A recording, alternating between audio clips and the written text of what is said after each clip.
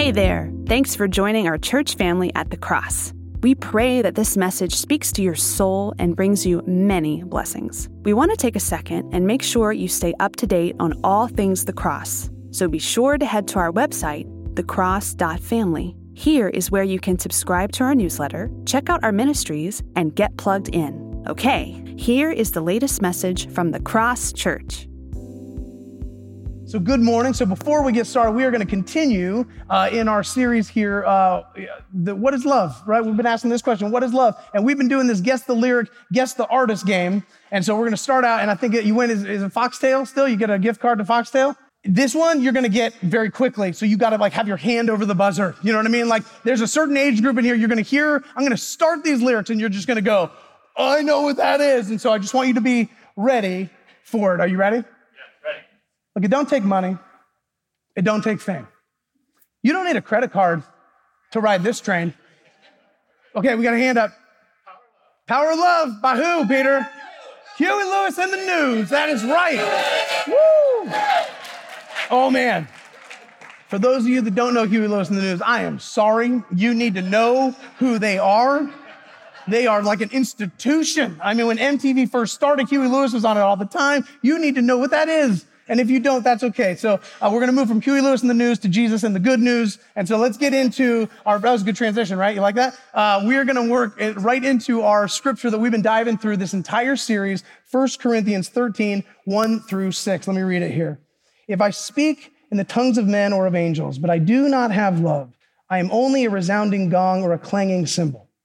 If I have the gift of prophecy and can fathom all mysteries and all knowledge, and if I have faith that can move mountains, but do not have love, I am nothing. If I give all of my possessions to the poor and give over my body to hardship that I may boast, but do not have love, I gain nothing. Love is patient. Love is kind. It does not envy. It does not boast. It is not proud. It does not dishonor others. It is not self-seeking. It is not easily angered. It keeps no record of wrongs. Amen. And love does not delight in evil, but rejoices with the truth. And that is where we're going to hang out today. Verse 6, love does not delight in evil, but rejoices in the truth.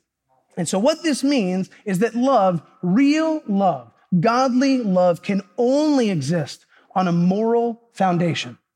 On a moral foundation. Love is based on the truth, and it is based on God's truth. And there's a saying that's very popular, that beauty is in the eye of the beholder.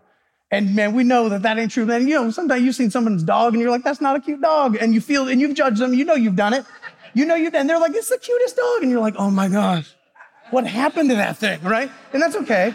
You can repent. That's all right. That's what we're here to gather for. So it's pretty subjective when we say that beauty is in the eye of the beholder. I remember years ago, there was this article I read about a modern art museum. And they had taken a big canvas and some paint, and they basically just got a chimpanzee, like a monkey, to just go nuts with it, right? And he's just throwing paint and doing a whole thing or whatever. And then they hang this thing in a modern art museum. And then they bring in all these art critics, right? And they're just like, oh, this is the existential shatterings of, just waxing philosophic, like the texture and the scratching and the use of color. And there's one art critic who goes, this looks like it was done by a monkey. And he was the only art critic now in that town that anyone even cares about, right? He's like the only one. He's like, called it, right? And so this can be very subjective. And so while we say beauty is in the eye of the beholder, it seems that our culture, we are doing the very same thing with morality. We have decided that morality is in the eye of the beholder. And yet, as Christians, we have a truth that we stand under, which informs our views on morality. I had a philosophy teacher when I went to college, and when I say I went to college, it was my first attempt at college, which was a total bust. I basically went to philosophy class and music class, and that was it. And then failed, and it was terrible. However, I do remember my philosophy teacher, Mr. Serrallo. He was this 5 foot, just tiny little man in a suit, like a little Italian guy, poofy hair, glasses. And just that first day of class, we just walk in, we're like, who is this guy, right? But he had such a profound impact on me. But he was brilliant. I'm talking, this guy has forgotten more about philosophy than you'll ever know, right? This guy was just absolutely brilliant. I remember the first day of class, we walk in, and on the board, it just says drive, work, consume. That's it. And he walks in, and we're all, a bunch of young college kids. We're like, what's this? Okay, philosophy, let's see what happens. And he goes, stand up. And everyone's like, well, no. And he's like, stand up. And we're like, okay. So we stand up, and he's like, repeat after me. Drive, work, consume. All right, we'll try it here. Drive, work, consume. Drive, work, consume. And he goes, this is the mantra and the philosophy of today. This is what you all believe. You can all sit down. And we all went, okay, I guess that's what we believe. We said it out loud. And he's like, look, and then he goes on to say, look, and I'm telling you right now, all of it is meaningless. And you're all going to be forgotten in the vast ocean of time. And we're like, okay, wow, first day. Like first day. And I was like, oh, okay. And then I remember thinking, I was like, well, so I don't need to take this class then, right? I mean, which is why I failed. But the point was, why I brought up Mr. Serrallo is that he had a thing that he would say when he spoke specifically around absolute truth. And understand that this guy, he could speak, read, and write in English, Latin, Italian, and German. He was also an accomplished jazz piano, like a guitar player. So he was like a Renaissance man. I mean, this guy was insane. And he would talk about absolute truth. And this is what I remember him saying. The only thing I remember from that entire time, and God used it today. So this is amazing. He says, if what is true for you is true for you, and what is true for me is true for me, then anything can be true, which means nothing is truly true. Right? And I mean, and that now is the mantra of today, that we can't even agree on what is true. And yet we live in a world where we have the opportunity every day to decide for ourselves what is right and wrong every moment of every day. Pastor Mark and I were talking, and he was sharing this story with me, this horrific story about a man who abducted a 13-year-old girl and held her prisoner against her will. He then married her, made her his wife, and after being caught and arrested, he proclaimed the moral high ground and said that he was a prophet of God and that he had the right to take this girl as his wife. He even went as far to insinuate that she should feel lucky that she was chosen by him. And this evil man decided to create his own standard of morality. Love does not live in our made-up standards of reality, but rather love rejoices in the truth. Morality is not in the eye of the beholder. Rather, morality is in the hands of the Creator. God is the one who decides what's right and wrong. Sorry. God gets to decide what is right and wrong. God is the one who sets the standard of truth because he is God. Because of what we just sang, he is holy, holy, holy. He is sovereign. He is the creator. He knows. Therefore, love, true godly love, can only exist in the context of God's unshakable and everlasting and perfect moral truth. Jesus said it this way in John 14:6. Jesus answered, I am the way and the truth and the life. No one comes to the Father except through me. And in this one statement, Jesus takes on all of the postmodern ideas, all of them together, and firmly goes, look, cancel me. Just cancel me, because I'm declaring that I'm the standard of truth. It's me. I am the standard of truth. God is the standard of truth. And yet still, as Christians, people accuse us as not being full of love, but instead being full of hate and hypocrisy, simply because our Christian standards of morality differ from theirs. And we're seeing a lot of this today. We see a lot of this in our culture. The minute that you root yourself into going, this is my reality, and it doesn't line up with popular morality, you are now labeled as a hater. But I got a newsflash. Christianity will always be countercultural. It will never be so relevant and cool that everyone wants to be a Christian. This is not how it's going to work. We will always be countercultural in this world. And as Christians, we don't hold to God's standards because we're trying to hate people or give them a bad day. We don't wake up and going, woo, can't wait to tell everybody about this. It's actually really tough to live under this and go, this is the truth that I stand underneath. but we hold on to God's truth because we fundamentally believe that the only way to experience real love is to be firmly rooted in God's truth. It's the only way to experience true godly love. We must be rooted in God's truth. So all of that has led me to this point. We've covered all of this, absolute truth, morality, all of this is that love is grounded not only in truth, but love is both active and alive. And we have to know this as the church, that it is both active and alive. It doesn't just sit quietly in the corner and watch people perish. That is not what love does. Love takes action. But why? Why does God's love take action? Because God's grace is compelled to counteract the evil and the sin in this world. Look, here's our verse for today. Love does not delight in evil, but rejoices in the truth. Yes, love is active and alive, but here's this, so is evil. You may not like this, but so is evil. Evil has an intent. Evil delights in destroying and breaking the things that God delights in. Sexuality, us. Evil delights in destroying what God delights in. 1 Peter 5:8 says it like this, be alert and of sober mind. Your enemy, the devil, prowls around like a roaring lion looking for someone to devour. While you were asleep tonight, evil is in the parking lot doing push-ups. Do you understand this? There's a constant power here. And so that is evil. The philosopher Edmund Burke, which I didn't learn in Mr. Serrallo's class because I wasn't there long enough to know. I just Googled it. The Irish philosopher Edmund Burke would say it like this. All that is necessary for the triumph of evil is that good men do nothing.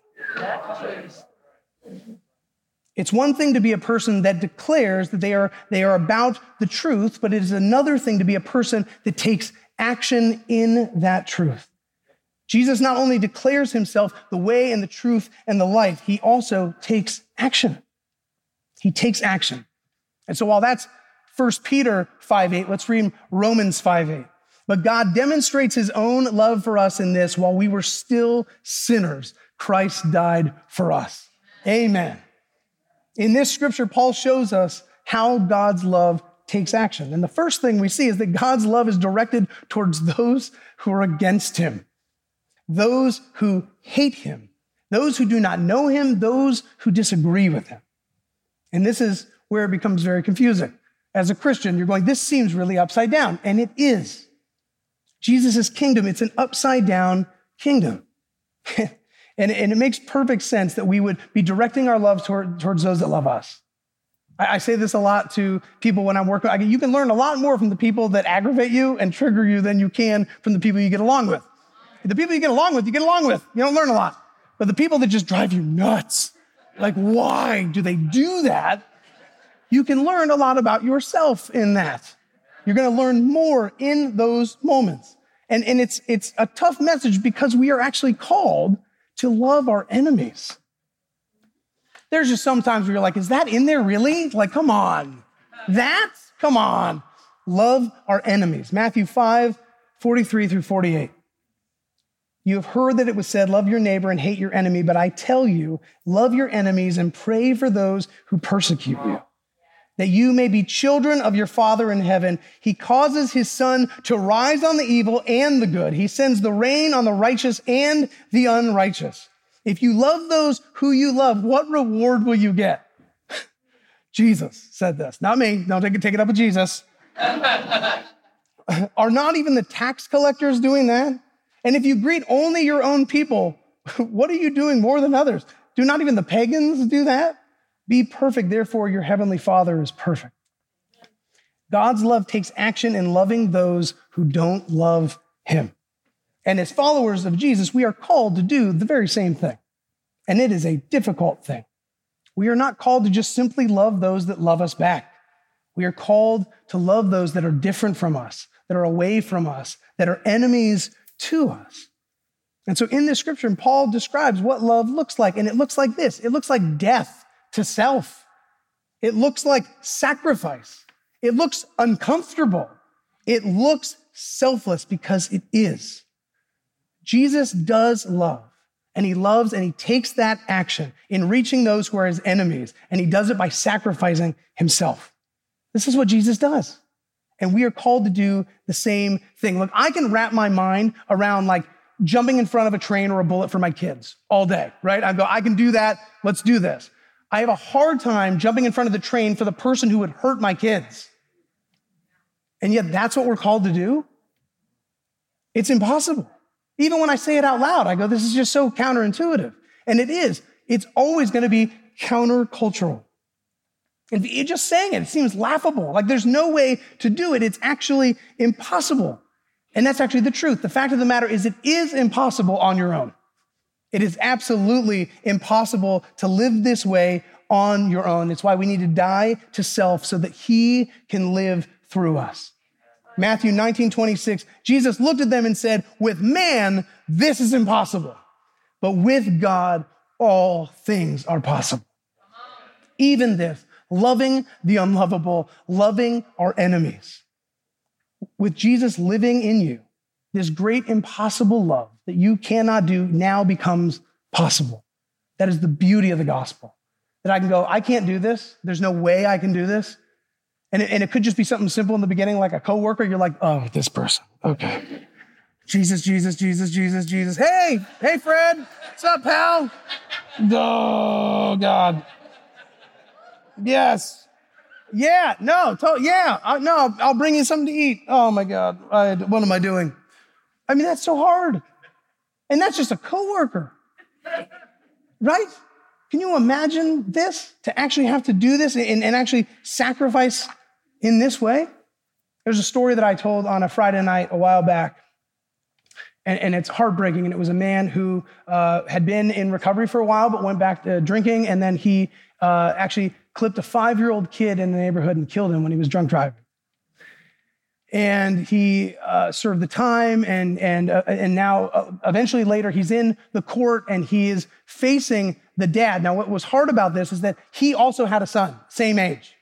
So he kills a kid who's the same age because he goes back to his addiction. He goes back to drinking. And so now years have passed. He's done the time. He's in the court. And there's a video that went viral with this. And he's reading this letter, just sobbing to the other father in the room, saying, there's nothing I can do to bring your son back. Every day I think about this. And he's just begging for mercy and forgiveness. And the man gets up and starts walking across the courtroom. And like everyone's nervous because they're going, is he going to wrestle him to the ground? Like what's going to happen? And then he goes up and he just hugs him. And the two of them just start crying together. Right now, that feeling you have right now, that's because you know you love this too. It hits us in a deep way when we actually see it, when we see love in action. It hits us in a different place. And so we are people that are called to love sacrificially and to love the people of our world because we are people of love. We should be known by that kind of love, a love of Jesus. And so let me just say, this is a tall order. This is a tall order. This is tough. You're like, man, I don't know. I knew the Huey Lewis lyrics, but this, I don't know. Is this the power of love? It is.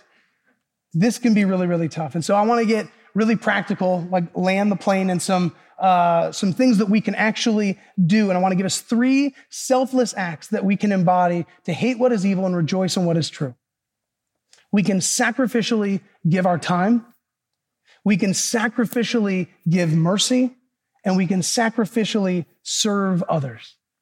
So let me start with the first one here. We engage in godly love when we sacrificially give of our time. Woody Allen once famously said, just showing up is half the battle. Just put your body in the right place. Look, if bad things happen when good people do nothing, maybe the same can be said that bad things happen in places where there are no good people. I know that in early recovery, just simply showing up in the beginning, that's it. Just get your body in the room. Just get a sponsor. Just make the phone call. Just keep coming back. Just stay in the meeting. Don't leave the meeting. Keep coming back to the meeting. And in the beginning, it feels like pushing water uphill because that's what you're doing. You're doing something completely against your bent, sinful desires. And you're going, I'm going to just do this. I'm going to just sit in the room. I'm going to just put my body in the right place. That's why we say, like, don't leave before the miracle happens.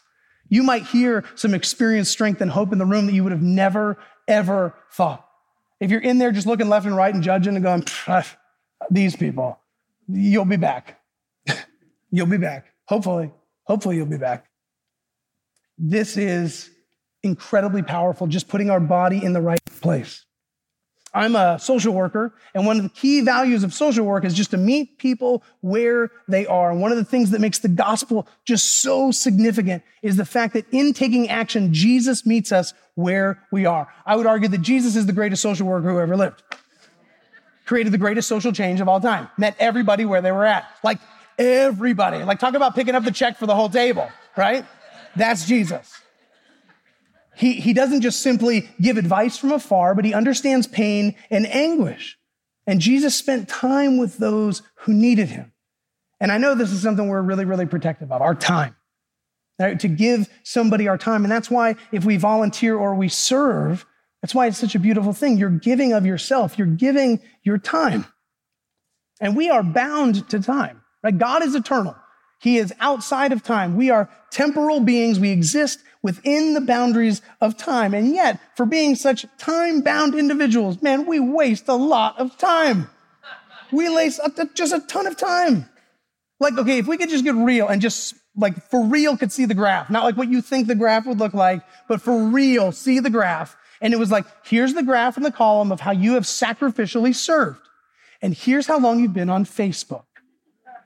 And some of you are like, oh, and then some of you are like, not on Facebook. Okay, TikTok, Instagram, Snapchat, whatever, just social media, MySpace. And some of you are like, what? No, it's all right. It's not a thing. Not a thing. It's not a, just don't send me those LinkedIn emails. My gosh. No one's responding to those, by the way. They just get annoyed and they're judging you. I'm just a side note. It's for free. How many of us, though, if we could just see those columns side by side, what would they actually look like? So here, let me just help you. The average U.S. adult spends 40 minutes a day on Facebook. That's it. Now, it seems like that's it. But that's just Facebook. That's not including like email or other social media platforms. For 40 minutes a day. So that's 14,600 minutes. That is 243 hours. That is 10 full days in a year. And if we take away when you're sleeping, it would be more like 15 full days. 15 full days a year on Facebook. Think of it. Doing what? Nothing that you will remember. And then judging people's ugly dogs. That's all you're doing. There's nothing helpful going on here. So here's the question. Have you given 15 days this year to serve sacrificially to others? Uh-oh. I haven't. 10 days? 1 day? You know, Benjamin Franklin said that time is money. Jesus says time is love. Giving your time is love.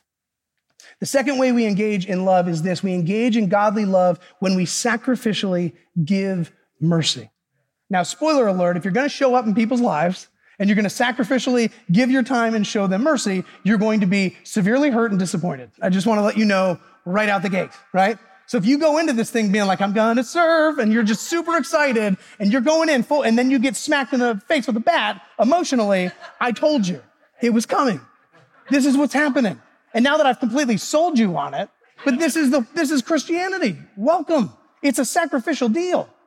It is hard. And so the temptation is for us to believe that if I serve people sacrificially, I'm going to be given back all this, like, oh my God, thank you so much for helping me out. You may not get the thank you. You may not get the attaboy. You may not get any of that. In fact, the truth is on the other side of this. And we know this because Jesus left heaven to come and reach us here on earth. And our response to him was to kill him. We crucified him. You know, we said last week that hurt people will hurt people. And now being a therapist that works with individuals with mental health and addiction issues, I have my share of hurt people that I work with. And this year specifically, there was one patient I had who had come in and he was at the end stages of his addiction. I can just tell, and he's in his 20s. Now realize years ago, if you had been at the end stages of your addiction, you'd maybe been to treatment, maybe once, maybe twice. Now it's very common, 5, 6, 7 times you've been to treatment. It's that bad out there right now. And so he's in his 20s at the end of his rope.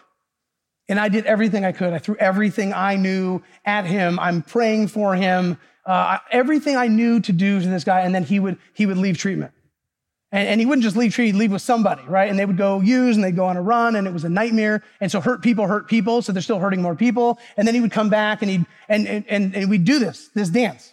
Sometimes the most merciful thing you can do is go, we're not taking you back. And that's a really, really hard thing to do. In fact, I did a wedding this year and this patient had left treatment again. And then I had to leave the reception to go call the mom to let her know and break her heart that he had left treatment again. Because every time he left treatment, she's like, he's going to die. This is it. And so I threw everything at him. And then the last time he came back, he was begging to come back, like begging for mercy. And my clinical director asked me, like, do you want to work with this guy again? And I said, well, yeah, because as long as he's here, we have a chance to do something. And he came back and it was so obvious that he was gone. Like he was checked out. And I said, your only hope right now is to go someplace that is like long term. And so if you're thinking of buying purses for this, hand in hand is that place. And so I was like, you need to go to this place. And I was like, this is your only chance, is your last chance. And he gave me a hug and he said, thanks for not giving up on me. And God, I wish I could tell you that he went on to be sober and he was amazing. And I'm telling you right now that if he had gotten sober, there'd be a generation of people behind him that would get sober because he was so emotionally intelligent and he was just awesome. I'll tell you that like a part of his story was that just men never showed up in his life and it destroyed him. And he went to Hand in Hand and didn't even finish the intake paperwork, left, and he was dead 2 weeks later.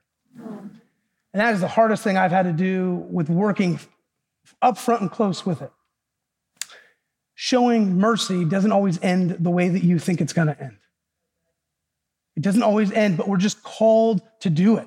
We're just called to love. We're called into that mercy. But yeah, hurt people will hurt people. It's so hard, but this is what we're called into. And we can see it in scripture, just how hard this is. Luke 23:34. Jesus said, Father, forgive them, for they know not what they're doing. They don't know what they're doing. And they divided up his clothes by casting lots. So can we give our time? We're called to show mercy, whether it works out or it doesn't work out the way that we plan. And so lastly, this morning, we engage in godly love when we are sacrificially serving others, giving our time, giving our mercy, and then sacrificially serving others. And I'm just going to make this point by just simply quoting Jesus. I don't have to say much more than what he said. Jesus says the following to his disciples, Matthew 25:35 through 40. For I was hungry, and you gave me something to eat, and I was thirsty, and you gave me something to drink, and I was a stranger, and you invited me in. I needed clothes, and you clothed me, and I was sick, and you looked after me. I was in prison, and you came to visit me. And then the righteous will answer him, Lord, when did we see you hungry and feed you, or thirsty and give you something to drink? When did we see you a stranger and invite you in, or needing clothes and clothe you? When did we see you sick or in prison and go and visit you? And the king will reply, truly, I tell you, whatever you did for one of the least of these brothers and sisters of mine, you did for me. There is not a man or woman on this planet that you have locked eyes with that Jesus doesn't love, that isn't a child of God. And so when we are just eviscerating each other, whether it's online or anywhere, we're just going, this hatred that exists. Realize that Christianity calls us to love the people we hate, to love the enemy. It is not easy to sacrificially give our time and our mercy and serve those people. So brothers and sisters, we're called to be people of love. We are called into this. It's not passive, it is active. God's love is active in deeds of his service. And while this message is applicable to all of us, to all believers, this message was written with a specific group in mind. And there's a group that I want to challenge and give some of their time and some of their mercy and some of their service. I'm going to lean on Pastor Matt Chandler to help me with this one. Here's the quote. There are a lot of false pictures of what being a man is all about.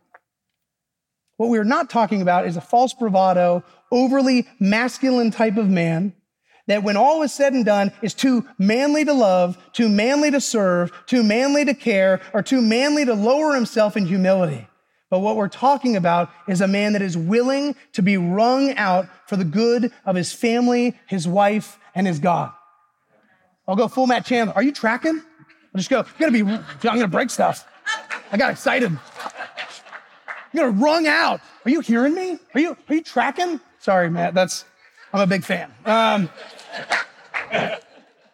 Men, I am talking to us. I'm talking to me. I'm talking to all the men here. Guys, I got to be honest. There is a lot of ministries that we have here through preaching, teaching, and healing. And I will tell you that the common denominator here is that we don't have a lot of men in those positions. We don't. Even our Stephen ministry, it's named after Stephen. We should call it Stephanie ministry. We need more men in this, right? So when Stephen was the first martyr of the church, and he was the first one to help and do some of these things and feeding the widows and the poor and meeting, we need men to step up. I did a message in December about Joseph, and I was like, come on, men. And we were like, 4 people. And I get it. It was weird because we were like in 3 high schools and a trailer. So I get it. It was a weird time. God has pulled us from all of that. But this is the reality, is that men are called to step up and be men. That's what we are actually called to do. So listen to me very carefully. The world right now, men, is on fire.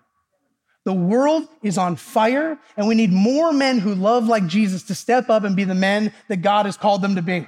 That is what we are called to do. Amen. Yeah, you can clap. The women are clapping. Do you see what I'm saying? It's all right. It's all right. All that is necessary for the triumph of evil is that good men do nothing. It's because of this very reason we are kicking off a brand new men's ministry this season. And the goal is to give men the opportunity to step into the space to a dying world that so desperately needs it. Amen. That is what we are going to do. Look, we are called to set the spiritual climate of our households, of our community, of our church. And just like the decision to not make a decision is still a decision, if you don't set that spiritual climate with the power of God's love, you're setting it towards evil. That's what's happening. We have to set that spiritual climate. And I know it's hard, but we can't do it alone. But we're not alone. That God is in this with us. And so, men, what we're going to do after this service is you're going to walk out, you're going to hang a right. I know you won't ask for directions. I'm giving them to you now. You're going to hang a right, and you're going to go down to the chapel, and we're going to have an interest meeting after each service around our new men's ministry. And if you see a man lost in the foyer, you just push him like a good woman. Just go over here. Come on, get in the chapel. What's that? That's what we need. We need men to step up and do this. And I'll just tell you right now, it don't take money. It don't take fame. You don't need a credit card to ride this train. Thank you. Yeah, so good. I wanted to end right there and just pray. I was like, man, I landed it. And Mark on his deathbed with the man flu is like, Chris, so he fully believes that men will not be inspired. This is ridiculous. Without a quote from William Wallace. And so we're going to try it. I don't have the blue paint. Fight, and you might die. Run, and you'll live, at least a while. It's like I need to be on the horse. And dying in your beds many years from now, would you be willing to trade all those days from that day to this for one chance, just one chance, to come back here and tell your enemies that they may take your lives, but they will never take our freedom?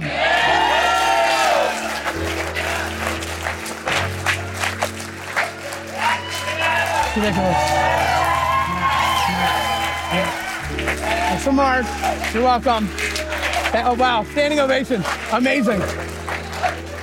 Standing ovation for William Wallace. Tepid applause for the men's ministry. Guys, we can do better. We can do better. Let me pray for us. We need it. And let's see, men, if we can rise to the occasion. Father God, Lord, you have called us into an impossible space, and it is impossible without your Holy Spirit. And And so, Lord, I pray right now that you would put on our hearts, every man in this space, what you have called us into. Lord, I want to give praise for the men in this congregation and throughout the city that are giving their time, giving their mercy, and stepping into those spaces. You know, we love this idea of running across a field into battle. Sometimes the battle is just saying, hey, honey, how are you doing today?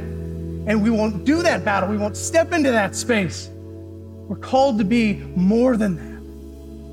We want this dramatic battle. And God, you're calling us into a space saying, just give me your time. Give me your mercy. Give service to those that need service. Be like me in this space. So God, we can't do it without you. We pray for your Holy Spirit.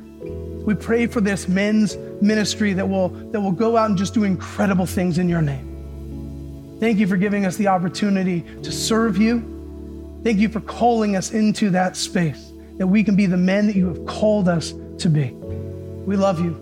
And we pray all these things in Jesus' name, and we place all of our hope. And together we say, amen. Again, your instructions, men, because I know you've already forgotten, is to walk out here and hang a right. And for everyone else, hear these words of benediction. May the Lord bless you and keep you. May he make his face to shine upon you. In the name of the Father, and the Son, and the Holy Spirit, go in God's peace. We'll see you next Sunday.